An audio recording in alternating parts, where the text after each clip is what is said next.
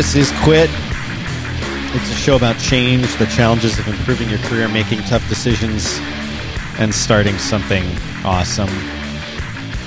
I'm Dan Benjamin. It's Friday. It's always Friday somewhere. 5:33 p.m. It's always Friday somewhere. Eastern Time. June 19th, 2015. What's going on? What's happening? Notice I referred to the show as Quit, not Grit, and that was intentional. 512-518-5714 is the number to dial. Let me say that again. 512-518-5714. Call us there and we can talk. It's been a little while. What is it with you, Dan, calling the show Quit? And then Grit? That's the voice of Hattie. Hattie, you're not going to take over the show, are you? No. Definitely not.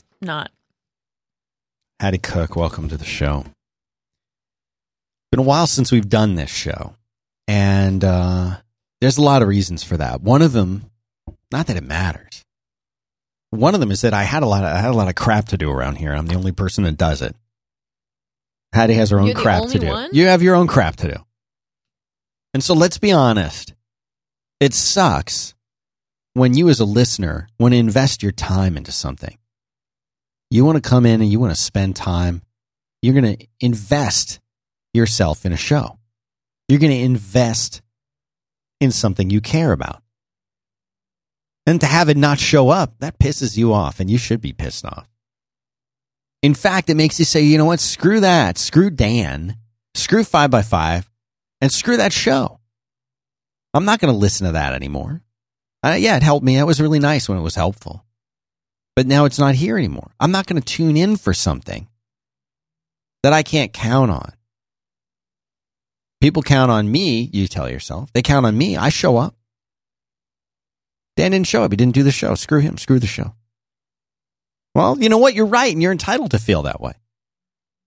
And it's not like I came on the show and I said, you know what, guys, we're going to have some inconsistent recording times for a little while, and I don't know where I'm going to... I didn't say anything. I just stopped doing it.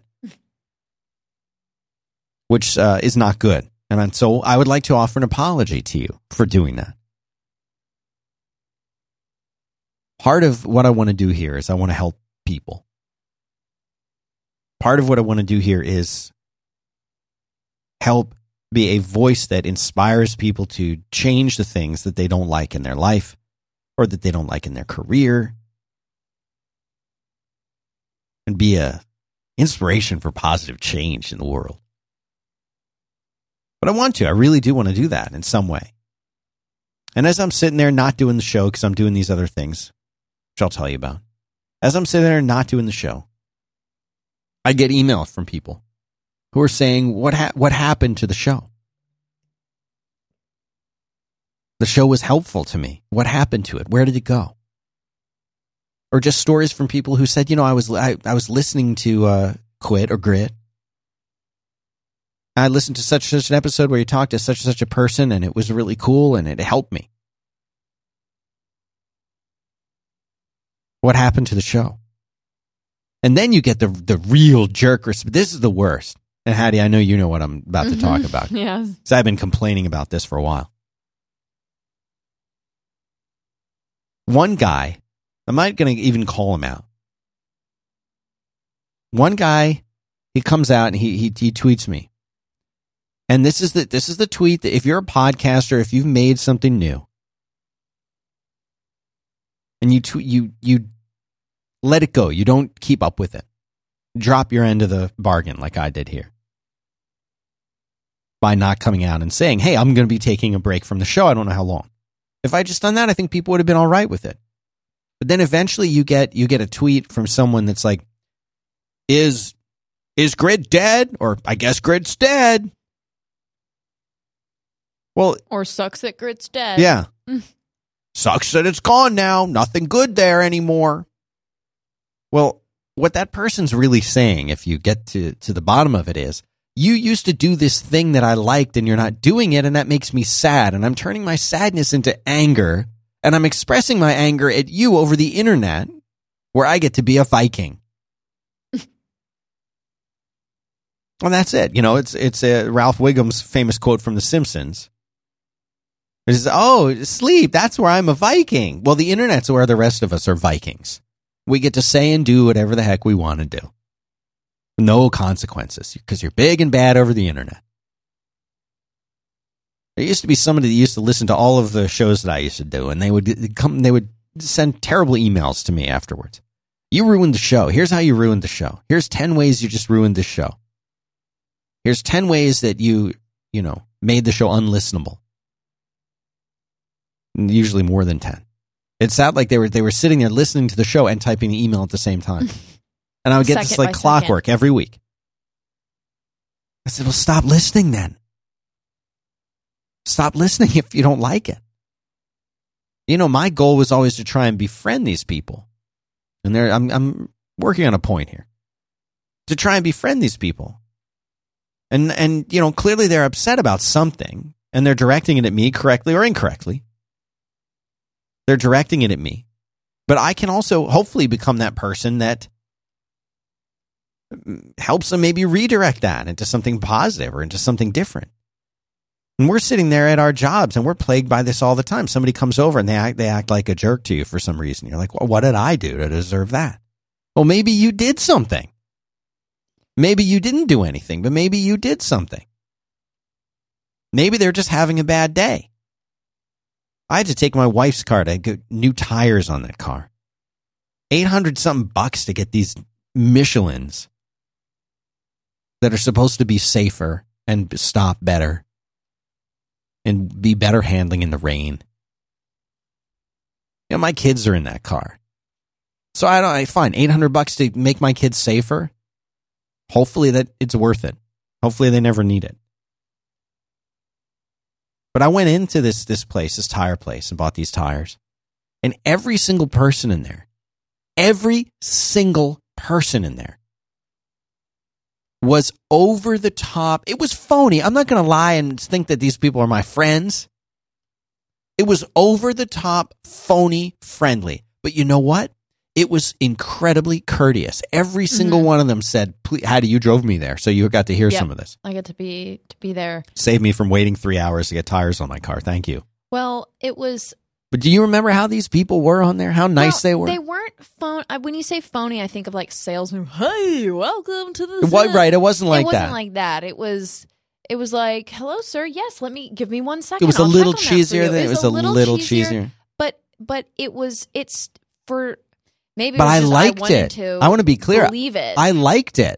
It was refreshing, is I think the word that you're looking for. It was so nice to not deal with someone else's attitude. Exemplary customer service. Yes. And we don't know what kind of day these people are having. And you know what? These guys, and I say guys, it was all guys. It was all dudes. We don't know what kind of day they're having. They sure know that my day's not good. If I'm in their store at all, I'm already having a bad day, because it means either I have a flat or no living human. For those of you in the UK with your walking everywhere, we have to have tires on our cars here in the United States because we drive everywhere. For better or for worse, probably for worse, we drive everywhere. Sorry we're not in France, where they walk everywhere and ride their bikes. Well, we're in America. Bike, yeah. We're in America and we drive. I'm sorry, but this is what we do. When you need to get new tires, that's the last thing any living human or American ever wants to spend their money on. We do not want to spend money on tires, and they're not cheap. They're hundreds of dollars per tire if you get the good ones. And you want to get the good ones because they're safer. So you go in there, and these people are over the top nice. Hello, sir. Welcome, sir. Oh, hold on. Let me introduce you to Maxwell. He's going to be helping you out. Maxwell, hey, how are you? Should we go out and take a look at your car and talk about what you need? I said, well, actually, I called ahead of time, and this is the tire. I told you the tire that I wanted to get, and you said you had them for an 11:45 appointment. Oh, hold on. Let me pull you up in the computer. Yeah, here you go. Tires are ready. You got an appointment. Let's go. I got to take a couple things off the car. Do you want to walk with me or you want to wait here? He didn't have to be nice. He could be a total jerk. But he was nice. Everybody at this place was nice. He did not stand out. None of those people stood out. They were all equally over the top nice. And I loved it. I loved it because it never happens anywhere else.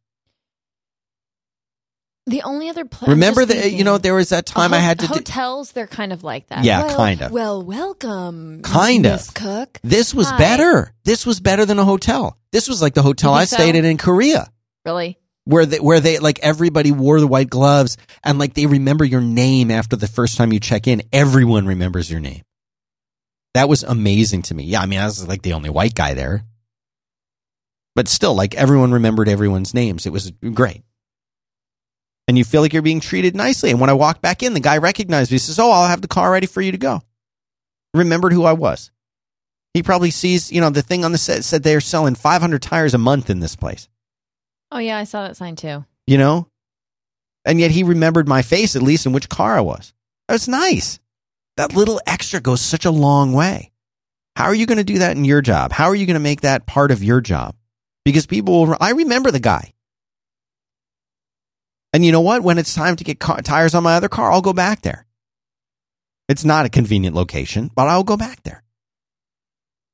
Because they treated me in a way that I didn't associate with me personally in any way. This is not about me. Right. This is just everyone got treated really nicely. It was great. I think it was. What happened to this? What happened to the world that we live in where everybody's everybody's a jerk? You're going into their store buying something from them and they could care less you're even in there. I think it was like a company-wide thing where they're like, this is the attitude that we're going to have in this thing. And if you don't like that, then you shouldn't work here. Right, you don't work here. I think that it's like, this is the standard that we're setting for our employees.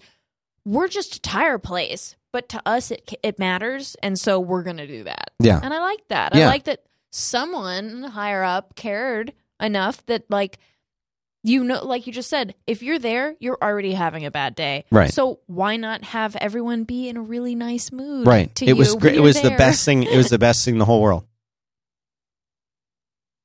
And again, like, was it genuine? I don't know. There's something to be said. And I've said this a million times on this show when I talked about how you dress, even when you work from home, how you dress. There's something to be said for smiling. There's something to be said for carrying yourself and making sure your posture is, as tall as it can be. You look nice. You're wearing a nice shirt. You remembered to put shoes on. When I used to work from home for the longest time, I'd be sitting there in sweatpants and a t-shirt, and I'll tell you the truth about something. I'm not proud of this. I'm not proud of it. Some mornings, I would get up, get coffee, go and sit in front of that computer, and it'd be noon, 6 hours after I woke up, before I would get changed and put clothes on. Is it gross? Is it unsanitary? No. It's not unsanitary. It's not gross. But I'll tell you what, there's a huge difference in the way that you feel mentally when you clean yourself up a little bit and get dressed. I'm not saying put on a suit. And I knew a guy, I saw this story before too. He used to put on a suit and tie to sit down at his desk at home in his New York apartment and write. But he wrote a book. What have you written? He published a book. What have you published? He made money as a writer, and he loved it. What have you made money doing that you love? Is the answer putting on a suit and tie in your apartment? Maybe. For him, it was. When he told me that, I kind of laughed. And he said, why are you laughing? It makes a big difference for me. It made me think. And I said, so, I was talking to Merlin Mann on Back to Work 2 weeks ago when I was delirious with a fever. You were pretty delirious. I was. And one of the things I said was talking about the importance of communicating with real people in the world. And I made some comments about it, saying, you know what, people should be making phone calls. They should be going out. They should be out in the world. And I got some negative feedback. I've got a bunch of people who said, thank you for saying that, Dan. It's so true. In the world, the way the world is today, we've lost touch with other people. we've let these weird, false digital substitutions for relationships, texts, replace human interaction, human communication. That was the nice stuff that I heard. The negative stuff was, hey, I have social anxiety. I can't go out in the world. Text is the only way I can communicate with people. How dare you say that that's not right? How dare you criticize me for using this form of communication that I can use? It's my lifeline to the world. Or other people who said, listen, I'm on the spectrum, or my kid's on the spectrum. And if it wasn't for texting, we wouldn't communicate at all. I wasn't talking about those people, so I'm sorry if that offended you. And I said that on Back to Work also. But I want you to think about that, the getting out into the world, being out in the world where human beings are. If you don't have any legitimate reasons why you can't be, and you're choosing to just isolate yourself, you're missing out on the world. And for years and years and years, I used to work from home. I said, God, I never want to go to an office again. Offices suck. Well, most offices do suck. The corporate stooges out there make them suck. Open office. We have an open office now. Hattie, I'll tell you what. We have an open office now, and I hate it. You don't like it? I hate it. I like it. Well, you like it because I'm just so cool. Well, yeah, but also I like to be able to turn and interrupt me the minute when I'm sitting there. See, Hattie will have a full conversation with me. And then you'll turn very slowly with your eyes closed and your eyebrows raised, and you'll say, what? And you've been talking for 10 minutes. Yes. See, that's the plus of having kids, is that I can ignore almost any human thing. I know, you're really good at it. I don't even hear it. You're just in there, you're talking. I'm like, what? But I don't like it. I'm not saying that I want a separate office and a separate door. I don't like, but I would like a house with no closed doors. No, I think that's a good thing at home. But there's times when I want to write something, or I want to think about something, or I'm trying to solve a problem, where I don't want to hear anything. So I shouldn't say I hate it. I like it because it does encourage conversation. It does encourage openness. Any employee in this company can walk right up to me and speak to me. They don't have to go through anybody else. All three. Yeah. I call it an open door policy. I invented it. Maggie's asking if she should stick around to edit Quit. Yes, I want her to. If she has time. Yes, if she has time. And since you've thoroughly interrupted my train of thought, let me tell you about our first sponsor. It's JustWorks. If you want to grow your business and not your busy work, use JustWorks. These guys are great. I want to tell you this. Listen to this spot. Don't you dare fast forward through this. Don't you dare.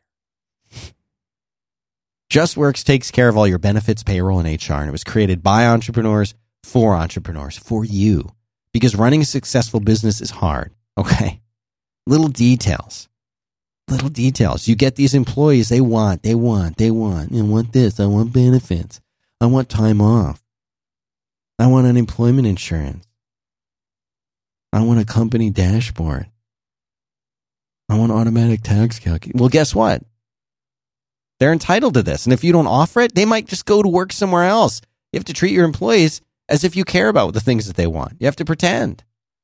You have to pretend that you care if they're happy and not just productive robots. JustWorks will make it seem like you care. You know what, Hattie? They're going to have to run with this. I'm just an idea guy, but make a note, send this over to them. JustWorks. We make it seem like you care about your employees.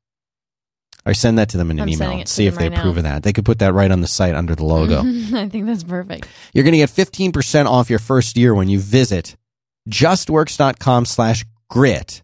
See, the show's called Quit. I need to finish my point. Yeah. But that's fine. Grit works. Justworks.com/grit.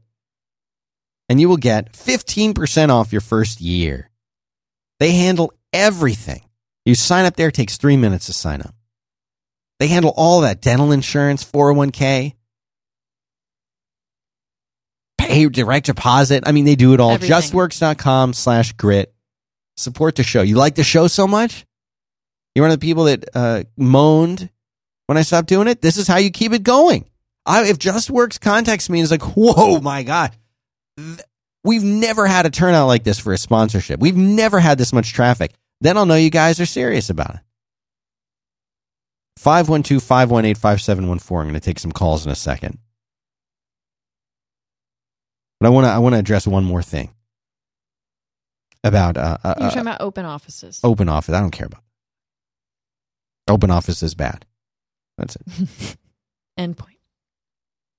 There was a person who tweeted to me. I'm looking for this. It was I think it was this morning. I want to read it correctly. You talk about people on the internet, big bad people on the internet.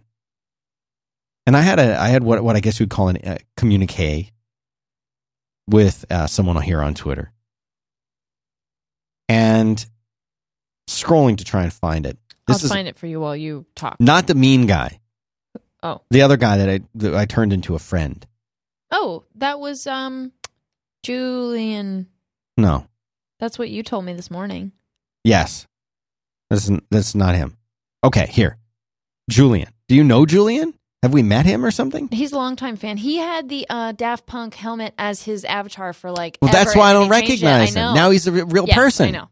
Congratulations to Julian for being a real person. Listen, I see you guys hanging up. Baby, listen, if you just hung up on the end, if you just dialed in and you just hung up, I'm watching you. You call back right now and I'll take your call first if you're the one that just hung up. Julian tweeted me and he said, it'd be great if there were a page with a list of all current sponsors and codes deals. I couldn't find what I needed. And so I tweeted back to him. And I said, well, they vary by show. I said, it's not possible because every show has different sponsors, different codes, everything. I said, did you glance at the episode page? I said, you can always also ask me here. And he said, I did. They may not be a current sponsor, but just a list of the current sponsors by show would be cool. And I said, I agree. Would you be willing to help maintain that?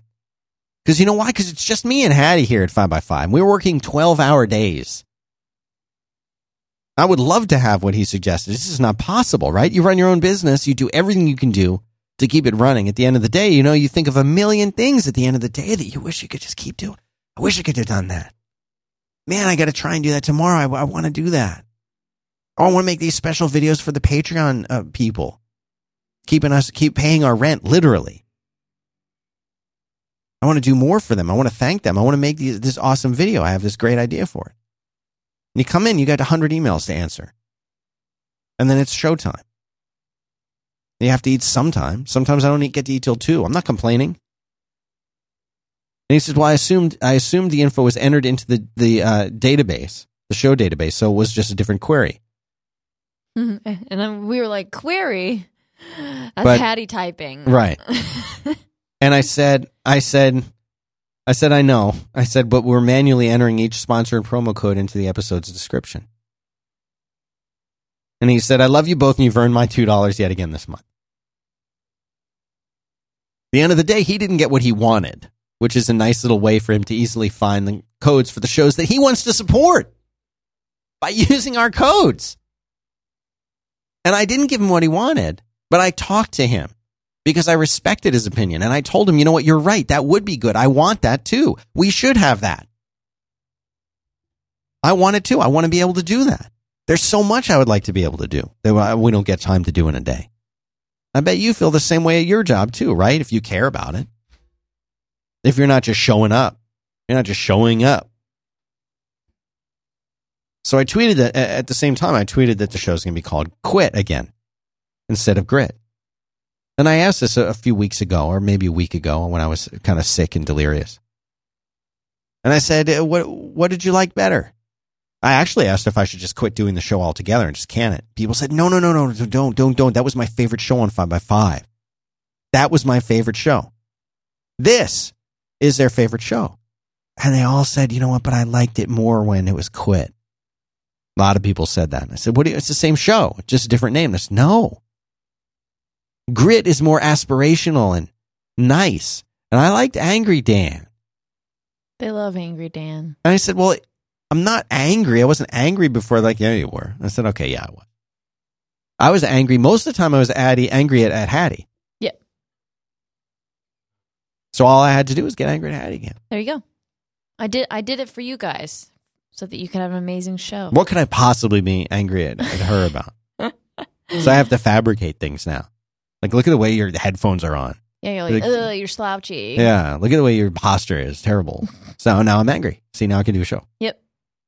No, I wanted to call it quit because really that is the emphasis of the show.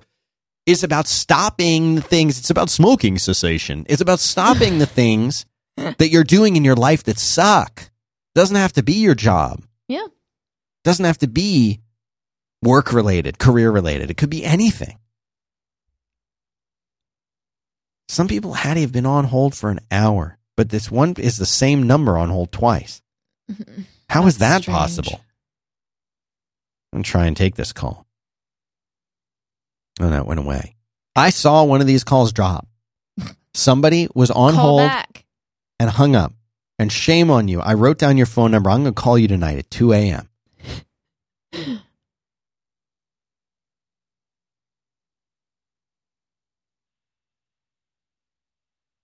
Go ahead, caller. Hello. Hi. What's your name?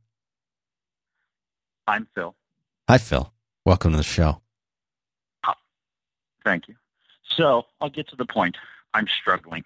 What's going on with you? So I work a help desk job at a giant multinational furniture company that you might be familiar with. And I'm trying to do a side thing simultaneously.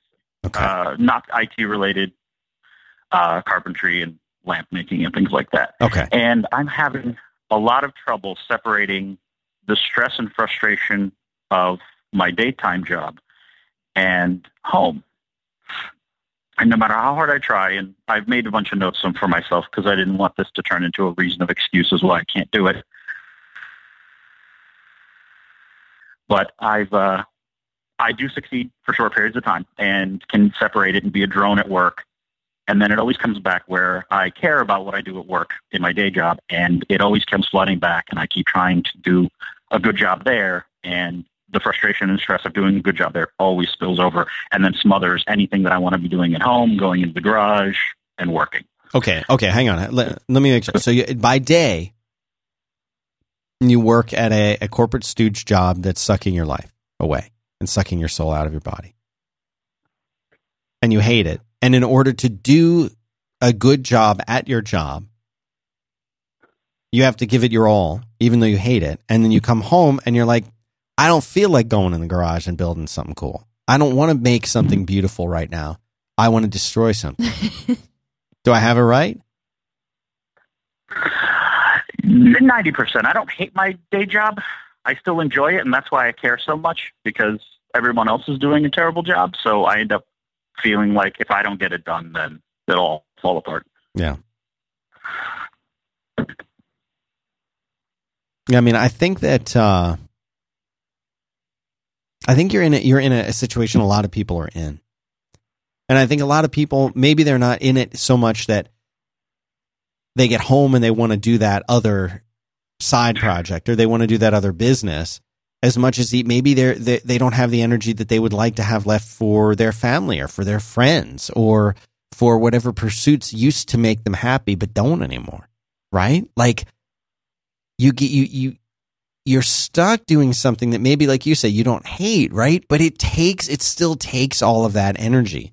Very rarely do we have a job that we can really just coast in. And I've had jobs like that where you can just really get by with just a few hours a day, but you're still in the workplace. Like you're still there physically doing stuff, interacting with people, being awake and alert and walking or sitting and typing and lifting things. Like you're doing something. And why is it though that you feel like you can't still do the thing that you want to do at the end of the day? Is it because you feel uninspired? You feel tired? Your mind is weary? What's the problem? How about all of them? I mean, it's one of those things where the stress come home and then it's just, that time to unwind. There isn't much, get home like 5 or 6. And then there's only so much time that I can turn a table saw on before the neighbors start calling the cops. So, it's only so many hours that I get. And by the time I'm ready to actually get up and get moving, then, it's too late. And then single father with a daughter who's 8, and you know how 8-year-olds can suck up energy and time. So I'm always taking care of her and drop her off at school, grocery store. So it all kind of compiles. And like I said, I didn't want this to turn into a reason of excuses, but I'm trying to figure out how I can not bring that stress home and still have that energy at 5 o'clock and also not be a drone. Right. It's like you get home and instead of your time making things being relaxing, you now have to have relaxing time that's separate from making the things instead of it being a combined thing. Totally understand that. Yeah. Yeah. I get it too. Because I get home, thank God, it's summer right now because I'm finally getting a break from taking my kid to school. That was killing me. It was killing me. Most of the reason I'm able to do this show at 5 p.m. is because I'm not having to wake up and be at the school with my kid at 7:15. That was just killing me. But I know exactly what you're talking about. Exactly what you're talking about. Where, you give all of your time and energy and focus to this thing during the day, which if you're lucky, you don't hate. In my case, I like a lot of it. And then you get home and you know what? There's your kid looking at you. Or there's your spouse looking at you. And you're not going to ignore them. Or if you do, then that's another choice you can make, I guess. But you don't want to ignore your kids, especially. So you give them everything until they go to bed at 8, 9. And now it's 8 or 9 o'clock and you've probably been up since 7. These people, and no offense, Hattie, but these people in their 20s who say that they're tired. I'm not saying there's nobody in their 20s who are tired. I'm not saying that. I'm sure there's a couple 20-year-olds who are tired. Can I be one of them? You could be one of them. Okay. But tired is being in your 40s and having lots of kids and a job or a business and this, that, and the other thing. And I could complain about that all day, but I'm not into complaining.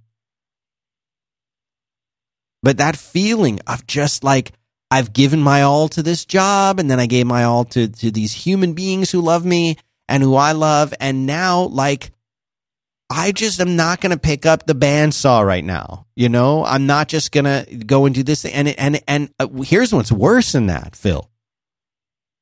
What's worse than that is when you feel that way about your job too. When there are things that used to make you happy at your job or that you used to like doing or that were the reason that you got into your job. And now those things just make you feel tired when you think about them. When you think to yourself, oh yeah, I'm going to go do that thing. Oh, I don't even want to do that thing. And you feel like that at home and you feel like that at work. So are you worried that you're losing the passion for, is it woodworking that you're doing? You're building furniture? Well, a little bit of that, and then I actually started it as a lighting business. And last year I had pretty decent sales and had it going for a little while, and then changes at work turned things more stressful, and then I haven't done anything since November. The only sales I've had on Etsy and things like that have been kind of, I think, happened by and bought something, but I haven't been pushing it. So it's not necessarily the passion, but it's just, again, all that time, I know I need to redo the Etsy page and I need to redo the website. And so I have this ridiculously long list of things that I know I need to do, but you just don't have the getting started on them. Yeah, you just know that if you start it, you won't get it done, and it's just going to take forever. And yeah, okay. So I have some solutions for you. The first thing that I have though for you is a question, and that is, if I told you today, if I told you right now that you could do this lighting thing and make a full-time living doing it, I'm not saying it's a guarantee, but I'm saying you could give it a go. Would your family be supportive of that? Would they say, yeah, Phil, I'm behind you. Quit your job and do this thing?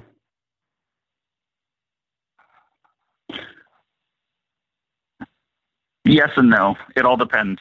Again, single father, daughter, insurance, you know how that goes. Yeah. So that's what's keeping me from jumping off, because it's well, somebody's got to pay for her everything. That's tough. I mean, I'm not going to joke with you. It's got to be frustrating. Yeah. Yeah, it's frustrating. I mean, again, in the back of my mind, 5 to 10 years, I would totally quit and do this full time, because I think I have enough ideas in a sketchbook. I have enough ideas in my head. What do you think stopped the sales from happening? The fact that you were busy, or the fact that you weren't pursuing new sales, or the fact that you weren't updating the stuff or putting new stuff on Etsy, or what?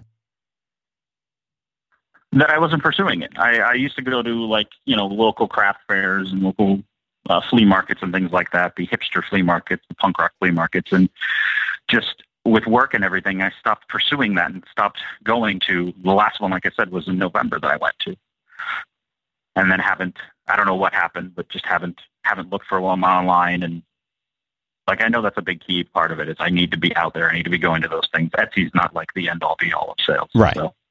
What is your Etsy name? We'll put it in the show notes. We'll pimp it. Even though you're not selling it. Right. No, there's still things up there. It's Conshi Upcycle, CONSHY, and then the word upcycle.com, and that takes you to the website, and then there's a shop button that leads to Etsy. There we are. Okay, let me ask you a question, Phil. Is your daughter into this stuff? Yes. Okay. What if you took some of the time that you have that you're spending with your daughter and worked with her and had her be a part of this stuff that you're doing? So when you do this lighting stuff that you're making, oh, very cool. Look at that. That's some cool stuff. Hattie's turned her laptop around and is showing me. What if like part of one of the things that you guys did together was like, hey, sweetie, let's go and build some new light. What ideas do you have? Well, let's build one you come up with, and have her be a part of it and have her interact with you so that 1 or 2 of the 10, 12 hours that you're going to spend with her on the weekend, or 30 minutes of the 3 or 4 hours that you'll have with her in the evening could be about doing something like this together. And then you'll be inspired to do it because you'll be doing it with her. It'll be a fun activity that you guys can do together. And you get to, re-experience the world through the joy of your daughter. Yeah. I mean, listen, if you're passionate about something, then it'll be hard for you to not do it. And you'll start getting angry and resentful toward the job that you don't hate because it's now keeping you from doing this thing that you really want to be doing. Right? Now, I bet you that if you just snapped your fingers and all of a sudden you had 1,000 items for sale on Etsy and you were selling 1,000 of them every month and you were making, the same money that you're making now or more so that you could buy insurance, and insurance is expensive. It'll probably cost you $1,000 a month to get insurance for you guys. So, add $12K minimum to whatever it is you're making. If you could make that there, would you want to do this thing full time? Would you do it full time? Absolutely. Yeah, totally. So then you can't give up. You can't give up. You've got to push through that feeling. And I'm not saying, and here, this is going to sound terrible, right? But at work, you're going to have to take a step back and you're going to have to make a conscious decision to do exactly what is expected of you and no more. And that's terrible advice because every employer wants the most out of their employees. Every employer wants to know that they're not just doing just what they need to get by, they're doing above and beyond. But it sounds like you've been doing above and beyond and it's sapping your life force. So at some point, you're going to have to say, I want to give this a go. What would happen if you just did, and I'm going to say do this for 3 months, 90 days. Do just what is necessary and let everything else roll off your back like a water off a duck's back. Let everything else go. Clock in, clock out. Do what you need to do. Be happy. Don't be a jerk. But be happy. Go through your day. Do what you need to do and save just enough so that you can come home and do this thing, whether it's with your daughter or on your own, or you want to do it on the weekends, whatever it is. But prioritize it. You're not a bad person to prioritize your own stuff sometimes. As parents, it's so easy to, you know what? I'm a bad dad if I don't put my kids first all the time. If I don't look at what my kids want and put them first, I'm a terrible parent. I'm a neglectful parent. I'm a selfish person. That's not true. Everybody needs, you know what? Maybe it's an hour a week. Maybe it's 5 hours a week. I don't know what the right number is for you. But something I always think about. They tell you on an airplane, if your airplane starts crashing, going down, Who are you supposed to put the oxygen mask on? Your kid or you? Oh, of course, my kid first. I got to save my kids. No. Of course you want to save your kids. You put it on yourself first. Because if you pass out, who's going to put it on your kids? Yeah. Your kid can go without oxygen for the 15 seconds it's going to take you to figure out how to put this mask on yourself. Then you put it on them. They might be unconscious, but they're going to be alive. But you're trying to put it on them. First of all, you're not going to get the mask on them, and you're definitely not going to get it on yourself. You put it on yourself first. I remember when I was a kid and I first saw him, like, that sounds terrible. Don't you want to save the kids? Mom, Dad, I want you to save me. Yep. Can you please put the mask on me? But no, you put it on yourself, then you put it on them. You're no good to them if you don't have your oxygen, right? So if part of what's going to heal you as a human being and let you move forward and make a better life for yourself that will make you happy, you'll make a better life for your kids if you're happy too. So like, you've got to be willing to take that time and make it happen. And also maybe what you love isn't as draining as you think it might be, even when you are tired. You know, maybe it like will if you can actually, push through it. Well, you know, a lot of very creative people, you'll hear them say like, I did it even when I didn't want to do it. Or like athletes, I ran and trained and surfed and skied even when I didn't want to, but right. They still love it. And doing those things actually energize them more. So, right. Like I said, it might be not as draining as you might think. So, Phil, maybe you shouldn't be making these lights, Phil. Maybe your heart's not in it. Maybe you're not cut out for it. Maybe you should just quit. Seriously, I don't think you can do it. Does it make you angry? Like, does that make you feel like, no, Danny, I can do it? Well, then go do it, man. I got to let you go. I appreciate the call, but listen, I think you're going to be all right. I think you're going to be okay. Too. I think you just need to not let, like, I know this is easier said than done, but just, you got to not let work be the thing that holds you back and brings you down. Do what you need to do, but conserve your energy. Mm-hmm. Put the oxygen mask on. Thanks for the call. I appreciate it. All right. Take care of yourself. Bye. He needs that I'm not worried about him mug. I think he's going to be fine. Yeah, we do need to do those mugs. 6 months from now? Yeah. He's going to call back and be like, Dan, I took your advice. And you know what? My Etsy store now does $20,000 a month. $20,000 a month he's making now. You know what we should start doing? All because of me. Is from the quit. I want to collect, for people who take my advice and then go off to have a successful business, I think 1% is fair. 1%? Forever, for as long as they live. Or 5% because it's 5 by 5. And then... I will take 5% for 30 years. Or 1% for the rest of their life. I think we should start tweeting people's or links out from the quit Twitter account. Twit it out. I don't have access to the quit one. Twit it out. You don't? No. I have a question for you. What? When did shaving get so expensive? It is expensive. How much do you think a pack of razor blades costs? If you I'm were out to of right razor now, blades right now. do you use the man or the woman? Man. Is it because your beard is just so thick? Yeah. I mean, you can't see Hattie because, we're voices on the radio, but I'm giving Jim Dalrymple a run for his money. She's got a full-on, like, Santa Claus beard. It's gray, too, which is the weird part. Yeah. Well, salt and pepper, I guess you would say. Yeah. If you walked into a Walgreens or a Target or a Walmart or one of those stores, I don't know, wherever you shop, grocery store, and, like, picked up a pack of blades, they're going to cost you an arm and a leg, and the reality is they're not very good. They're not even that sharp.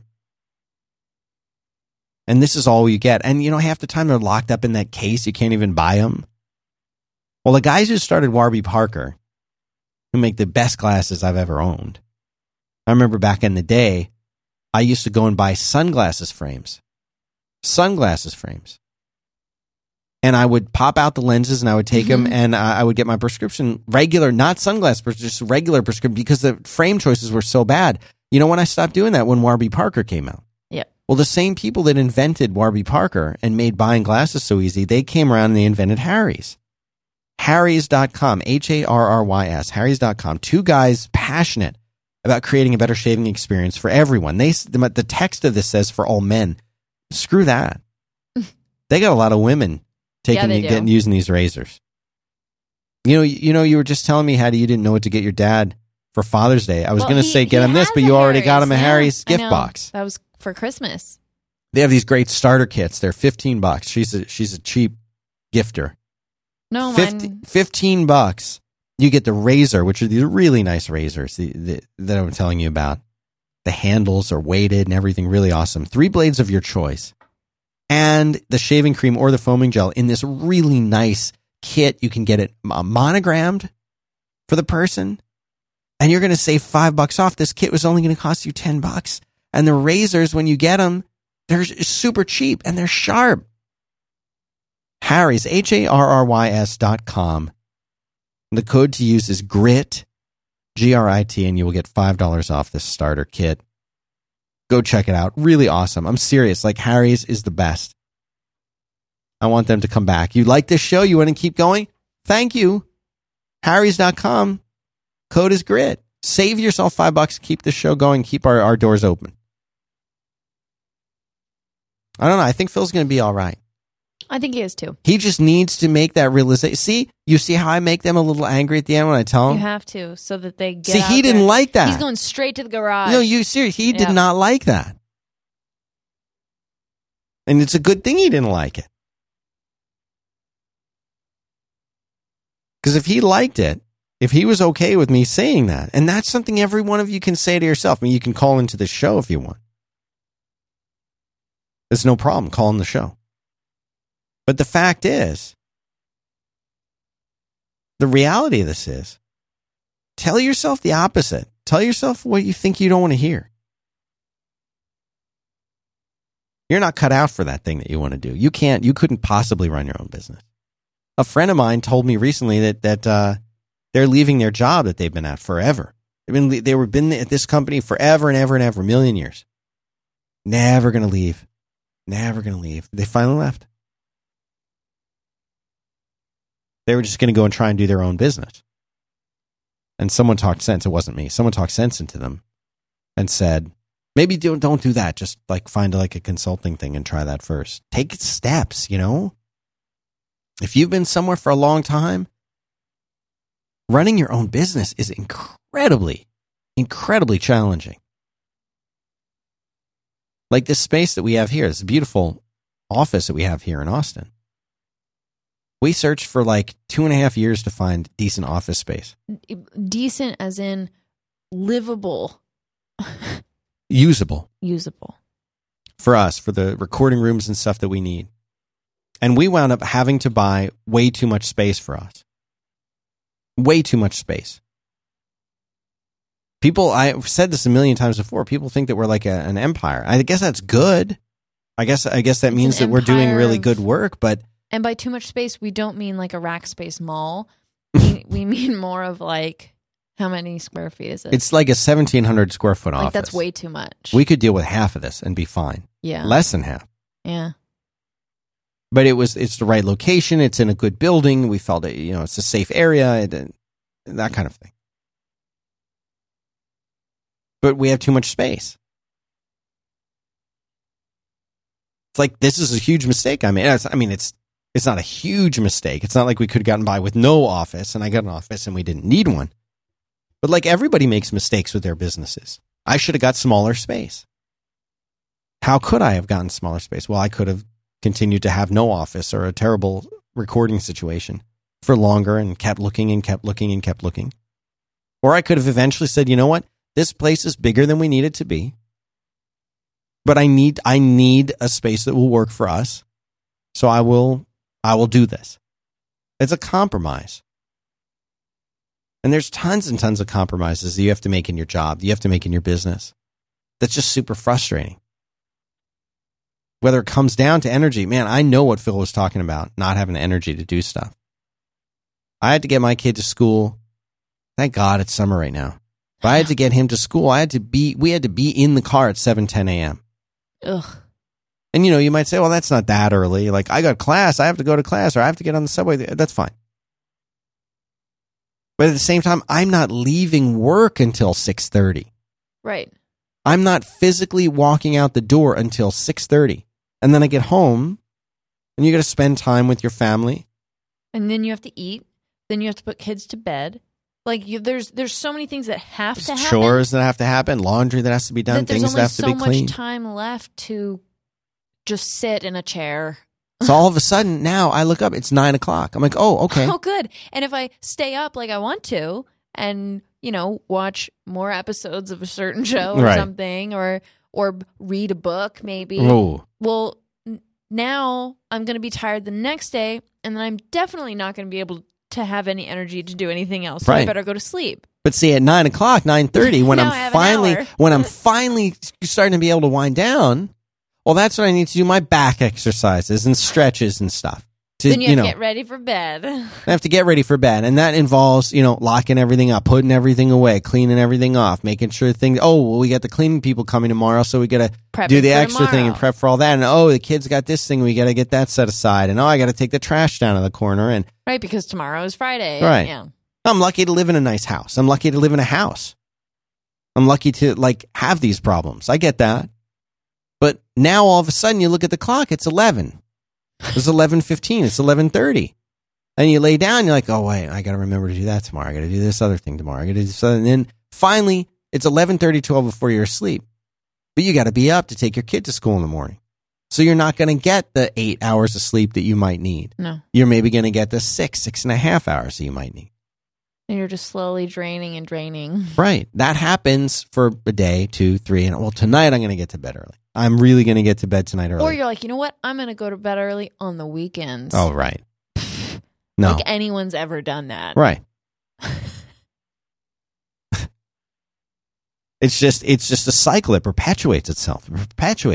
I'm pretty sure everyone's in the same mode, though. I don't know.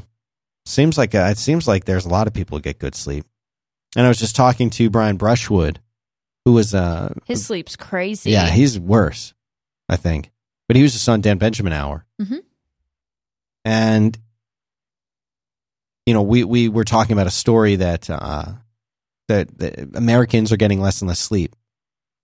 And that getting less than 7 hours of sleep has been tied to obesity, heart disease, sugar diabetes, you name it. Like there's proof of this mostly. I mean, this is CNN and they do weird stuff with the headlines and they don't really read stuff, but it's clear that you need more sleep. And a friend of mine told me sleep is a weapon. And I mentioned it on Dan Benjamin Hour. Sleep is a weapon. But if you think about that, what sharpens you and makes you more ready than getting a good night's sleep? You feel like you can conquer the world. You get a good night's sleep, you can conquer the world. You get a couple nights, a few weeks of good sleep. Whenever someone comes back from vacation, you're like, hey, how are you? Oh, I feel great. Why? Oh, just vacation, rested up, everything else. Well, a lot of the time, the reason that you're feeling better isn't, yes, I'm sure, getting away from the stresses of the job and the day in, day out stuff and changing your routine are very good things. But another big thing that people don't really realize is that they're probably getting more sleep when they're on vacation. And that just getting that sleep every night, guess what? You a little overweight? Are you a little overweight? Well, that's probably because you're not getting enough sleep. You will lose weight if you get better sleep. And if you eat, too. You and Jim were talking about that. Yeah, Jim Dalrymple's big weight loss stuff he's been talking about on the Loop and Amplified. Meals, and he was like, that doesn't help. Like, Right. it causes your body to go into like a metabolism thing, and Yeah. it hangs on to any little scrap of food that you give it. You've got to eat. You've got to eat. Sleep, eat, drink water. The end. It's hard to drink the water, though. I can't do it. You can't do it. I used to not be able to. I hated water. Now I can't stop. You used to drink milk. A lot of milk. That's weird. Yeah. That shows there's a problem, like a digestive problem. If you crave milk, that shows a digestive problem. Yeah. Well, that's why I don't drink it anymore. Howard Hughes drank a lot of milk. Yeah. I want to read, before I take this call, there's a couple calls on here we'll get to. 2 calls I'm going to get to. Before I do that, here's an email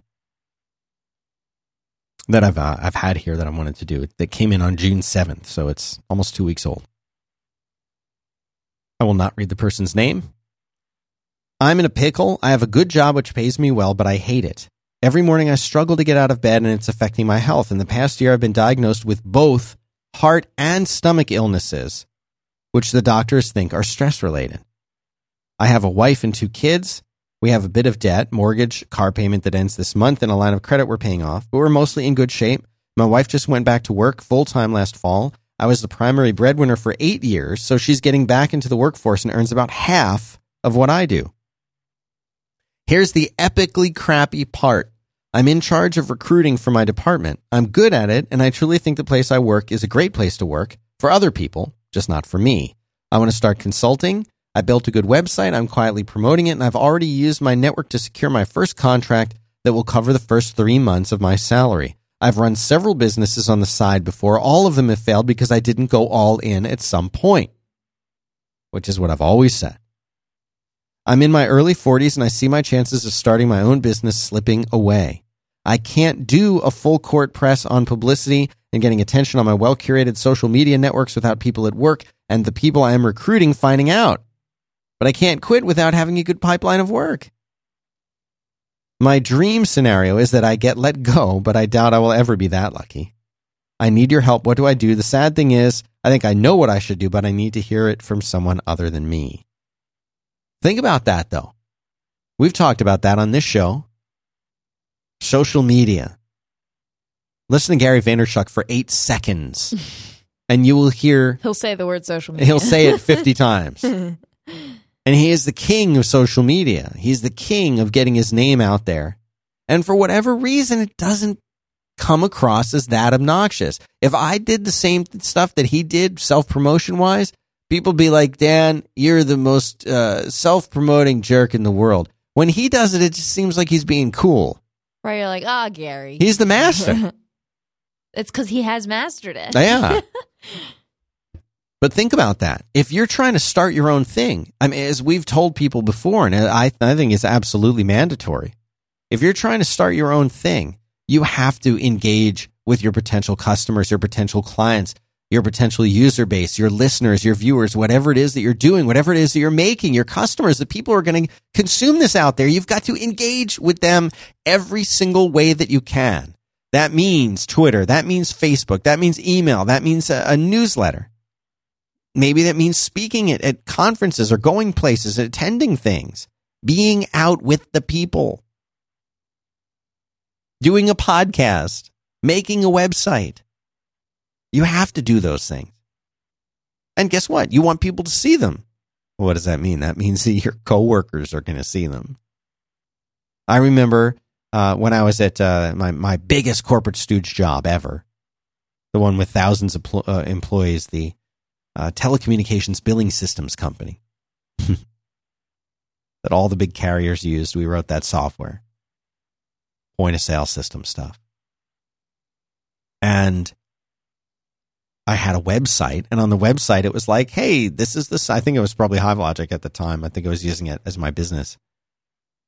And I was like blogging and had a website that was like, hire me to build websites. And this designer, they hired me to kind of be like I guess I was like a jack of all trades, because I've never had like one thing that I was really good at in the IT field. You know, like there are people who would be like, I am a Unix system administrator and that's what I do. And someone else is like, I do design, or I do front end development, or I rack up servers, whatever it is. I never had like one thing. I was pretty competent at pretty much everything. I was fairly competent, and I was better at some things, but I was pretty good at all of it. But that always put me in like a bad spot, because bigger companies, especially the ones that pay really well, like they want something specific. We need like an Oracle DBA. They don't want a DBA. They want an Oracle DBA. You know, they don't want someone to come in and like write code. They want like a Java developer. Well, I can do Java, but like that's not my main thing. What's your main thing? Well, I like Java, I like PHP. There's this new thing called Rails coming out. I kind of like that. I was not the person that they wanted. But I had managed to wrangle a job where I kind of got to do a whole bunch of things. I was like the programmer slash designer slash developer slash IT guy for a fairly large group in the organization that kind of needed someone like me to do a whole bunch of things because nobody was technical. Nobody was technical. Help us, Dan. Yeah. And coincidentally, all the non-technical people, guess what? Yeah, they were women. And I was like the one dude. And this was like late 90s. So I bet that'd be a little different now. Yeah, it would be very different now. But back then, that was just normal. So, you know, I was in this role, and I was almost like the translator. Like, we want to have this thing, and how does it work? I'm like, okay, here's what we need, and I'll go get the IT guys to do it because they like me. And I also on the side had like a little website. I was doing like consulting and web design and web development and stuff. And one of these other guys in a different group who knew about me and I guess was intimidated and angry that I had a job there and that he was not the one who was now, you know, being tapped for all the internal design stuff. He went to our director over both the two groups that we were in and reported me. Late 90s, early 2000s, reported me. Well, Dan has a website and some other business, and I found it. Because, like, finding stuff like that, like, you had to be good on the internet to find it. You couldn't just, like, if I wanted to find out. If someone had a website. I was just. There's a site dedicated to finding other sites now. Right. Some people know about it. It's called Google. Yeah. Goggle. So, you know, but back then, like he did some detective work and some sleuthing, and they probably said, "Good work, Bill." Right? Is this the same Dan? I think it is, and like we verified that it's the same. And he went and reported me, and he got, you know, they called me in and had to have a meeting with me. Well, what is this business that you're running? I said, well, I build websites for people. Well, that's a little like what you do here, isn't it? Like, yeah, but as you know, the stuff that I do here is internally facing stuff. It's not a product thing. We're a telecommunications billing systems company. We're not in the business of making little mom and pop websites for people in town. Yeah, we agree with you. It's no problem. You can keep doing it. To the other guy's dismay. And the reason I tell that story is that back then, 10, 20 years ago, you could still find out that people did stuff. Now, if you're at all successful at what you do, you will have a following on Twitter. If you're at all successful with what you do, you will have a following on Facebook. People will eventually hear about you. It might be a small group of people, but you know what? You'll get 500 people listening to your podcast. Any podcast is going to get hundreds of people listening. Think about that. The internet has a strange way of sifting through everything that sucks and finding little gems. Yeah. They're very good at that. Yeah. And you know, you might not have a huge audience, but Right. you'll have some people. So yeah, you will be discovered. This guy who's writing in, he will be discovered if he starts to promote the thing that he wants to do, his other business. He wants to start consulting. He's got a website. So he's either going to have to take the leap and do this thing full time, or it's never going to happen. But you owe some money. He owes money. He's got a mortgage. He's got a line of credit. He's got 2 kids. They need benefits. His wife is working. She makes half of what he earns. And his dream is slipping away. What do you think he should do? I have an answer, and then I'm going to take some calls. Before I do that, I got to tell you about VoIP Studio by Level 7 Systems. VoIP Communications is offering free integration with Salesforce. It's a solution that delivers improvements to productivity and the quality of customer service. We talked about that at the beginning of the show, customer service. What they do is they allow businesses to make and receive calls from within Salesforce.com so that your customer interaction is seamless and simple. This improves your productivity. It enhances the whole sales experience. Extension numbers integrated with Salesforce. The right calls to the right team members.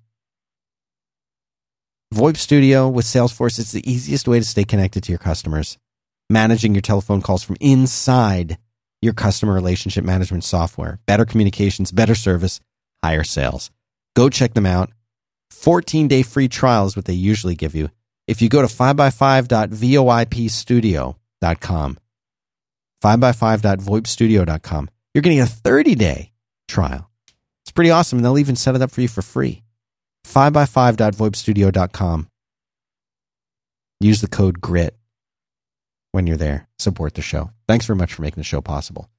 So, Hattie, let me ask you this before we get on these calls. What should he do? Should he look, he feels like his chances are slipping away. But they got a mortgage, 2 kids, need benefits. He makes twice what his wife makes. What does he do? I always like your idea of doing it on the side. How can he do it on the side if he can't promote it? How do you build a business that requires promotion if you can't promote it without your colleagues finding out, without your boss finding out? First thing I do when I'm considering hiring someone, I Google them. Yeah. Look them up on Facebook. You've done that when we've had people apply for this job. The first thing, any excuse Hattie has to be on Facebook for the day, Right, she's there. Remember, I'm always on Facebook. It's always on Facebook. Um, Never seen you cry like the day Facebook was offline. I'm trying to think how I would get around that. You can't get around it. Can't create a fake name. You got to do it. You got to be you. A pen name. Can't do it. You know? So how do you build a business, especially a business that needs to be visible? Right. Without your coworkers finding out, they're going to find out about him if he does this. They'll find out. That's a given. Let's just assume that. What if... Like if you said, you know what, Dan, I have this really cool craft business. You're doing, Right, you remember like, how it's you did fine. the cool leather craft stuff for the gifts you did for your family? Like if you're like, I had so much fun doing it, I want to do a little Etsy business. Eventually, I would find out about it. I wouldn't be, it's not because I would probably tell you about you it. would probably tell me, but like even if not, somehow the internet has a way of like you find out about things. Probably because you'd be like on Twitter being like, hey, I have this cool thing that I'm doing. Or someone might have bought something and been like, this was awesome, Hattie, thanks. Right. And you're like, what do you mean? Eventually people find out about stuff. Find out. I wouldn't care if you did that, but apparently what he's thinking of doing, they're going to care about. They're not going to like it. So it sounds like he can't do it on the side. He's got to make a choice. Yeah, this you actually have to make a choice. He's got to make a choice. You know what I'm going to tell him? You know what I'm going to tell him? What? I'm flipping back and forth here. Because on the one hand, I want to say, listen, if this is your dream, then you need to just start doing it. He says he's tried businesses on the side, but they failed because he wasn't all in. I've been saying that for years. You can't do a side business. You can start a business on the side, but at some point you must make a decision, and that decision is going to be, okay, I need to do this full time. When does your side business become your business? Yeah. At some point, it has to. Yeah. You have to quit. He can't even start this one on the side. Here's what I'm going to say. He's got 2 choices to make. One, start it and start promoting it anyway. Do it anyway. Promote it. Go crazy. Make this thing as much as it can be. Let your coworkers find out about it. Let it escalate into a problem. Let it become a problem to the point where they're like calling you in to the office and saying, all right, what's this thing that you're going to do? Let it get there. Because then you know it's successful. Right. Because by the time they find out about it, then it's successful enough. And if not, you can downplay it. Be like, oh, I made that thing on a whim one weekend and it never went anywhere. And I'll shut it down if you guys want. Like, I don't care about it. Because that's all they'd really That's want. what I'm going to. Then they'll think he's loyal. Then they'll think he's their best employee ever. You have a fallback. Yeah. That's what I would do. Go do it. Yeah, That's do what I that. Do that. All right. Let's take a couple calls and we'll get out of here. Hello. Who's this? Hello, guys. Hi. Hi, my name's Mike. Hey, Mike. So I'm from, first, hello, Hattie. Hello, Dan. Hello. Very excited to get here. Love your shows, all the great shows, huge fan. Thank you. How can I help you? So Dan, I think I've tweeted you a couple times. I live in Pennsylvania right now. Yes. Go Eagles. So I'm, basically the way I feel is I'm stuck in this horrible state of Pennsylvania. You guys need to help me get out of here. But you can go see Eagles games. You can go see Phillies games. You can watch the Flyers, 76ers. What's wrong with Philadelphia? Go move to Philadelphia. I fall into Merlin's camp on the sports thing, but well, this is just personal development. You just need personal development. You don't need to leave Philadelphia. You just need some personal development. Is that what it is? Yeah, I'll get you into sports. I'll spend an hour with you, and at the end of that hour, you'll be a super fan. Then you'll be happy. I'm not so sure about that. All right. Well, what's wrong with Pennsylvania? Why do you want to leave? Well, okay. So here's the thing. I was born and raised here, and it's time for me to get out. I currently live in central Pennsylvania, live in Hershey, work in Harrisburg, and it's basically the place where dreams and ambition go to die. Yes, I've heard about Hershey. My sin is that I've gotten comfortable with the place that I currently work at for a number of years, and it's just it's really time to move on. And we've had the absolute worst winter here this past winter. Oh man, I can imagine. And so there are a number of factors as to why I really want to move. So what? How old are you? Okay, so let me give you a little bit of background. I'm 40 years old. Single, very few responsibilities, which is, obviously working in my favor. 2 bachelor's degrees, one in marketing, one in graphic design, and BFA. And like I said, I'm an art director, designer, front-end developer. My current position is I'm a chief communications officer for a membership organization in the healthcare field. Okay. So, basically, I have 2 questions for you. One is, I feel that I have a couple of things working against me doing this long distance job search. One is that I'm afraid I have kind of the stink of Pennsylvania on me, because a lot of people obviously have a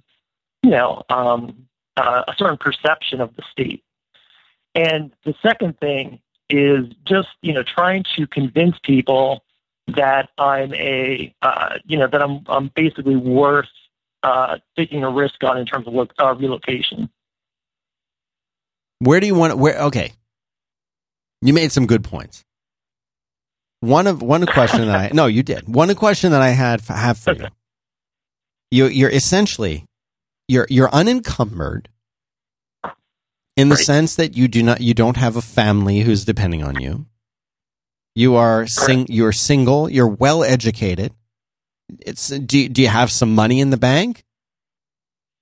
Yeah, I do. The thing is, I'm not independently wealthy. I have a certain amount set aside. The thing that scares me about just quitting my position and relocating, with the hopes that, well, when I get to where I want to go, I'll find something. That's incredibly scary to me. Obviously, I think understandably so. And I maybe have, in terms of money that I can dedicate to a move and actually having on hand, if I were to just relocate without having a position, is 15,000-20,000. That's a lot. I mean, that's more than a lot of people have saved at age 40 or 50 or 60. You know what I'm saying? So here's something. Yeah, it's not bad, but it's still scary. No, it's definitely scary. Making a big change is definitely scary, and you've been entrenched in Pennsylvania for 40 some years, so it's a big deal. Where do you want to go, and why are you convinced that going somewhere else would be better for you? Well, I do. I spend a lot of time in different areas. I have the ability to travel and to spend time with friends in different locations, and I just having spent time in other cities like where you guys are at, Austin, or in the cities up and down the East Coast here, whether it's New York. I spend a lot of time there, and DC, or on the West Coast. That's great. San Francisco, Los Angeles. I just, for me personally, I want to be around people who are really excited about where they are and what they're doing. And again, that's not Pennsylvania at all. That's not going to be anywhere in Pennsylvania. No, it's not. And I feel like I'm absolutely, drowning here. I'm really at a point where, I want to be in a place where there's more opportunity and there are more like-minded people around me. All right. So good for you. You've made a realization. You've been to other places and and I do not think that you're kidding yourself. I think you've come to a good conclusion. I remember at one point when I was moving from Florida to North Carolina, I was talking to my aunt about it. And she said, why do you want to move? And we said, oh, you know what? We want to be in this kind of community. We want to be in this kind of environment. And we want to do this, that, and the other thing. She said, it's all the same wherever you go. It's all just the same. And like that crushed me and like haunted me. It's not true. I want to tell her, Aunt Rita, you were wrong. It does make a huge difference. I think if you're at a certain point in your life where you've been married for a long time and you have kids and you're at that established point in your life where you're like thinking you're real close to retirement and you know what? Yeah, then maybe it doesn't matter. But if you still feel like you've got a big part of your career and your personal life ahead of you, and these things matter to you, it really does matter. And I think you're in the right position. I think you've got to just make the change, and I think you've got to put yourself out there and start applying for. You're not talking about starting your own thing. You're talking about finding a job, right? No, yeah, I really, I would, ideally, I'd like to find myself in a position in which I'm working as, either an art director or creative director, where I have a team in which we're, a team of competent, talented people in which, we can build things together, build awesome stuff. That's what I want to do. Would you be willing to work for a small company? I think I'm better suited to a small company, actually. Would you be willing to take a pay cut? This is something that I thought about recently, and yes, taking the move is really at the forefront of my, of what I want to do right now. So it doesn't sound. It doesn't sound like there are any issues for you at all, because a lot of people are like, nope, won't take a pay cut, or nope, won't take a job that's not, lateral or higher up. I mean, you can do whatever. You've got no limits. Like, you've answered everything the right way, I think. For me, from my standpoint, is I would pick the location that you want to go most and apply for stuff. Like, go nuts applying for it. And I will tell you that if you're an out-of-state candidate, you have got a challenge. Because and it's like a running joke here. Yeah, we've talked about it before. Yeah. Anytime we would say, "Oh, we need a producer." Go ahead. Yeah, I've heard you guys address this. Address the issue in the past, and I'm still just unsure of. I think you've said in the past that it's better to be. Of course it's better to be in a location for the jobs in which you're applying. Way better, and I'll tell you why. There's an unfair. It's an unfair thing when it comes to that. But I think that somebody at your level is in a different situation, and I'll tell you what I mean by that. You're doing a higher level job, right? You're not doing an entry level position. You're not even doing really a mid level position. You're at a higher level. You're at like a director type level. Right. Yeah. I feel like I have a lot of management experience, that kind of thing. Yeah, and I think that's valuable, and I think people who understand that would be like, look, if I was hiring somebody who's like, oh, I need an audio engineer, and then like, well, there's 5 audio engineers who live within a 5-mile radius. And there's 5 other ones who live in other states, even though I know they want to move to Austin. Nah, I'm going to talk to the local people first. I'm going to interview them heavily first. I'm going to completely exhaust the pool of local people. And people would say, why? Are you crazy? What if we just want the best talent? We want the best talent. And if that talent is somewhere else and we got to move them here, that's fine. We'll just get them. We'll move them here. We'll bring them here. That's fine. Well, yeah, but it's hard to do that in a small company. It's hard to do that with a small company, and it's hard to do that for an entry-level type position. But if you're thinking about joining and becoming part of a smaller, mid-sized company, they're really going to value you. And if they're smart, they will have that attitude of, like if we were a big enough company that I was like, oh, I need to hire a technology director, and that technology director was, in Kentucky, I don't care. If they're the right talent, I'll get them here, or they'll work remotely until they can get here. You've just got to bite the bullet and be like, all right, I have made a decision to move, and the place I want to move is X, New York, Austin, whatever it is, Chicago, wherever you want to go. Like, make that decision and decide on it And don't make the mistake that I made in the past. When I knew I wanted to move out of Florida, I was applying for jobs in North Carolina. I was applying for jobs in Seattle. I was applying for jobs in Austin. I didn't care. I was just like, I'll take any job, like anything at all. Like, give that to me. That's it. I would just go, oh, well, how can you apply for it? No, you have to decide. You've got to focus, laser beam, Yep. and find that place that you want to go and be like, it's New York, and not get even more specific. There are people who will tell you that creative visualization, that seeing something and filling in those details makes it more and more real. And if that becomes a tool that helps you visualize something and see something and believe more strongly in it, you know what? You were in New York, you brag about how you traveled New York. Oh, big traveler. When you were in New York, you liked this one neighborhood. I know there's a neighborhood you liked when you were in New York. Imagine yourself there very, very tangibly. What's it like to wake up in the morning? Mm-hmm. What's your apartment look like? What is it when you walk down the steps? What coffee shop do you go to on your way to work? Where do you get your groceries? Where do you get your groceries? You know, what is it like to go to work? Are you on the subway? Are you walking? You know, how are you getting there? You're going to go. Imagine all of that.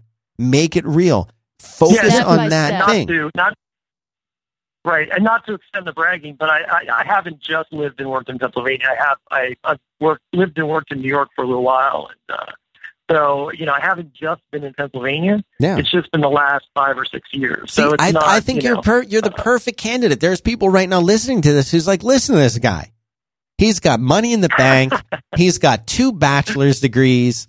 He's been to New York. And there's people who right now who are 10 years younger than you, who've got 3 times as many kids than you, and a dog, and a spouse, and no money in the bank, and only 1 bachelor's degree, and they can't move. You can move. There's nothing stopping you. I bet you could quit your job right now, move to New York, get an apartment, and not even worry about money for 3 or 4 months while you find a job. I'm not saying do that.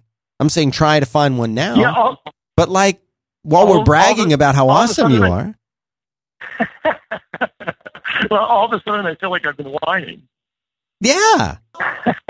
You're whining to yourself. You know what I mean? Like get out there and and do this. There's nothing stopping you. You're perfect just the way you are. This call is very apropos because I am tonight. I'm working on sending cover letters and resumes. So can I ask one more question? Yeah, go ahead. A smaller part of this. Sure. Yeah. So in a cover letter, how do you feel? How is it best to let a potential employer know that you're looking to relocate? There's so much information out there online about different advice in terms of how to position that, but how would you go about it? So that's a great question. I think that's a phenomenal question. You could have called with just that because the other questions you asked are simple. Because some people say, well, use a friend or say that you're in the process of moving, or others, say it's better to err just, on the side of being, absolutely truthful. It's difficult.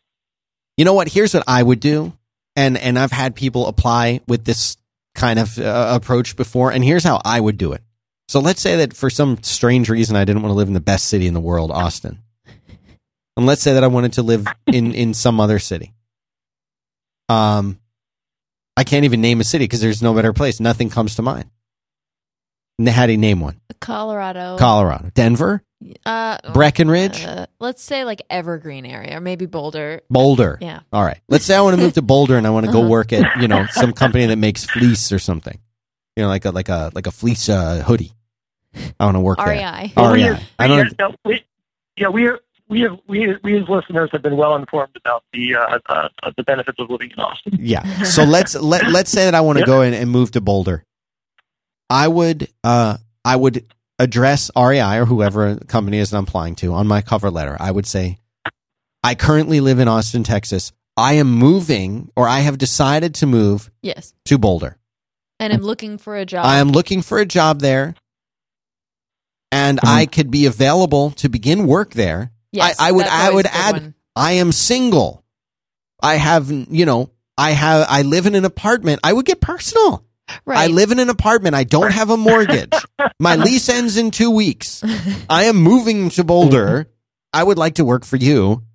My resume is attached. I could be there tomorrow for the interview at my own expense. Right.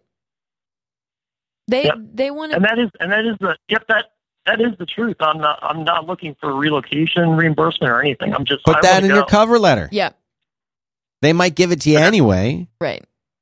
But like, if you want to get out of there, make it easy for them. I could interview there tomorrow. Right. I could be there tomorrow at my own expense.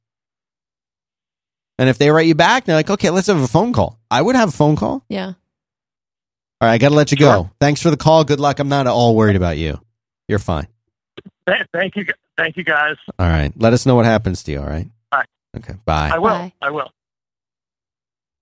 He's got a maid, that guy. Yeah, I'm not worried. He's got a maid. Keeping you up? No. No, Hashtag not worried. because you were yawning. Now, one more call and then we got to go. It's an hour and a half. See?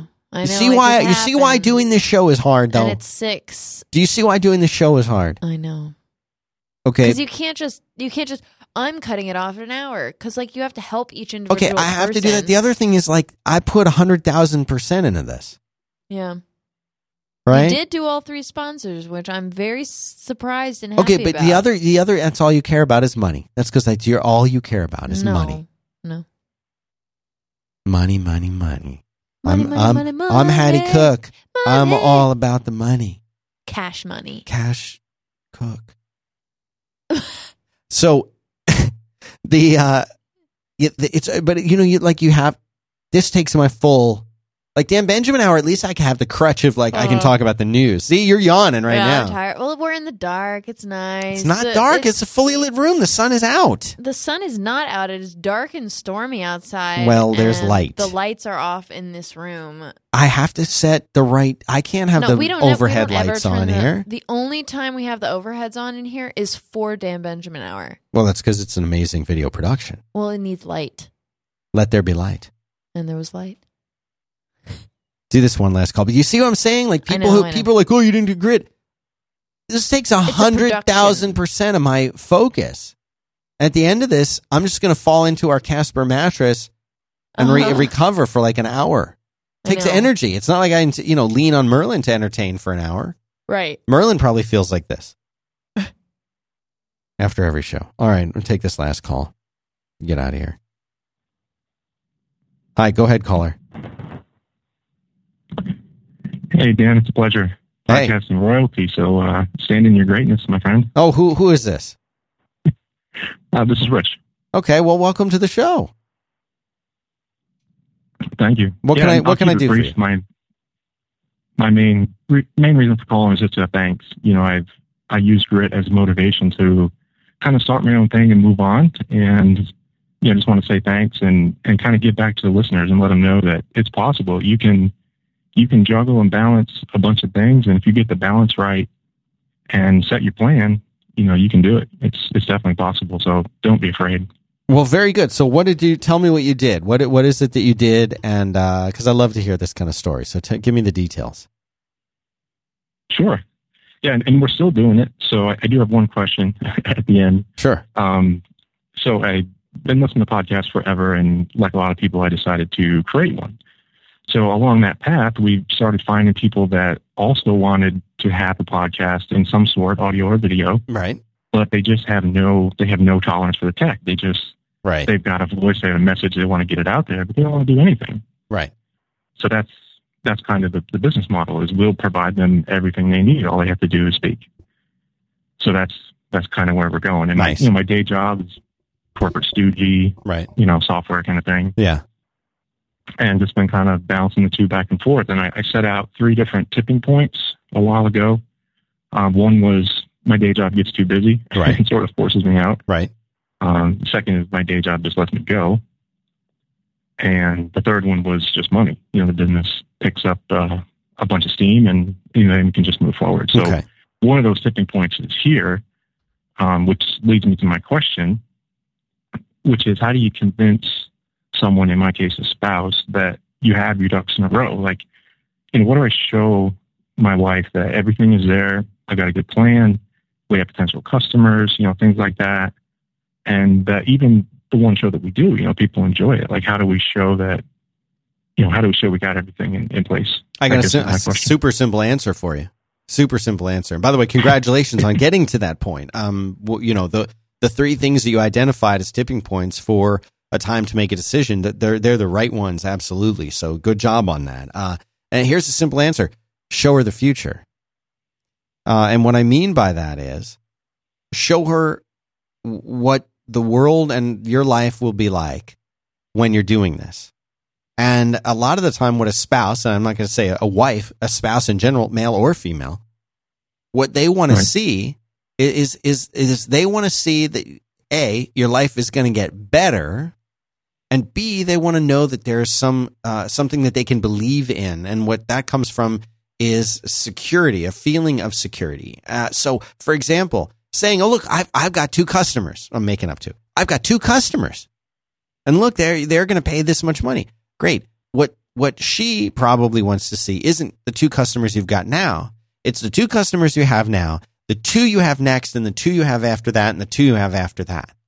And they want to see that what you doing this thing full time is going to amount to at the end of the day. She's going to want to say, "Oh, he'll be around more," or "He'll be around the same amount, but when he is around, he'll be happier," or "He'll be around a little bit less, but we're going to have more money," or "We're going to improve our living situation," or "I'm going to get to work less." In other words, what are the benefits, the tangible day-to-day benefits that she is going to get? And, admittedly, a lot of those things are really hard to predict, especially if you've never run a business or this kind of business before. And, there are always surprises, right? Like, even if you've run your own business and it was one kind of business, this new one might be totally different, and the way that you're going to go about it is different.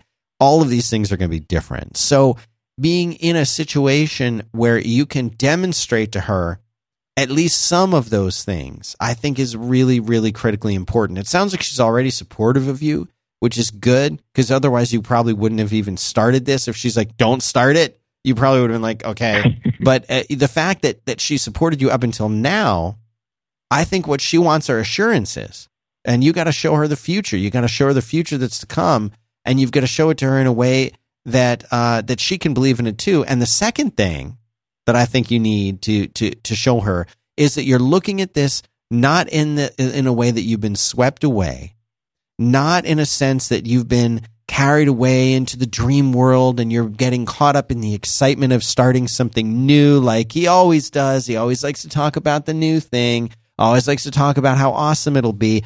You got to prove that you've got a plan. You've got to prove that, and one of the ways that you can prove it is by setting up your own limitations, and say, "Okay, what I'm not doing is quitting everything that I've ever done up until this point and doing this new thing." And no, you can't be like that. You have to say, "I'm going to do this for X amount of time. Right now, we have these customers. We have this business model. Here's how much money I will make between now and 90 days from now. But if at that 90-day point, I don't have another 90 days worth of income set up, if 90 days from now I can't show you on paper, signed contracts, money coming in or in the bank, that I will be at this place in another 90 days, then I will start looking for a job that day." And you sound like a smart person. You sound like a well-spoken person. You sound like you could probably go and get another job. I'm assuming that you could. It might not be as good as the job you have now, but you'd get another job and you'd be bringing in income. You need to make that commitment to her that says, "I will have this much money coming in, and in 90 days, I will have another guarantee for another 90 days that this much money will be coming in." And you give her that, you show her it's a concrete plan, and you show her that you're not delusional. And you show her that you're not off in la la land in outer space thinking everything's going to be peaches and cream. But that you have a real plan and that you're ready to admit defeat in 90 days. Have her stick with you for 90 days. And if you need to go and work at a fast food restaurant after 90 days, you'll do that. Probably won't come to that, but it might, so be prepared. Right. But if you're unwilling And people might say, well, 90 days is not enough. No, it's going to take you 3 months to find a job. So really, we're talking about 6 months here. But that's why at that 90-day point, you have to be able to say, where are we right now? You waiting for signatures on 3 documents? Good. Maybe make it 91 days, but you know what I'm saying. You need to be able to prove that what you're doing is the real deal and is going to work out. And setting those kinds of limits are good goals for you. And they also show her that it's not just going to go on and on and on and on. You know, like you don't want that Exactly. that brother-in-law who's just going to crash on the couch for another 2 weeks till he finds something. You don't want that to be your job. Listen, thanks for the call. I sure do appreciate it. And call back and let me know what you do. All right. Will do. Thanks, All right. Dan. Take care of yourself. You Good luck. How do you do? All right. Bye. Bye. Bye. Not worried about him at all. Not worried. He's fine. That's it. We better end. I know. We got See, now it got sunny right after that call. a little bit. Yeah, a little bit sunnier. So thanks everyone who tuned in today live. The show's back. It has to be back. But it's called Quit now. The Grit URLs still work. I'm not an amateur. But I appreciate you all being here. Appreciate you listening. And there's one way, if you really do like the show, that you can make sure that it keeps going. That's visit those sponsors. They'll be in the show notes. 5by5.tv/quit/ what's this one? 66. I'm at Dan Benjamin on Twitter. Hattie is Hattie Bird on Twitter. If you want to follow us there, ask me questions there. And we will be back live. You'll be able to call in next week. The show is going to be happening at this time every Friday. That's 5 p.m. Eastern Time, 4 Central, 2 Pacific. I'd love to get your calls. So think about what you want to talk about. Hit me up on Twitter, send me an email, or wait and call into the show. We'll be back next week.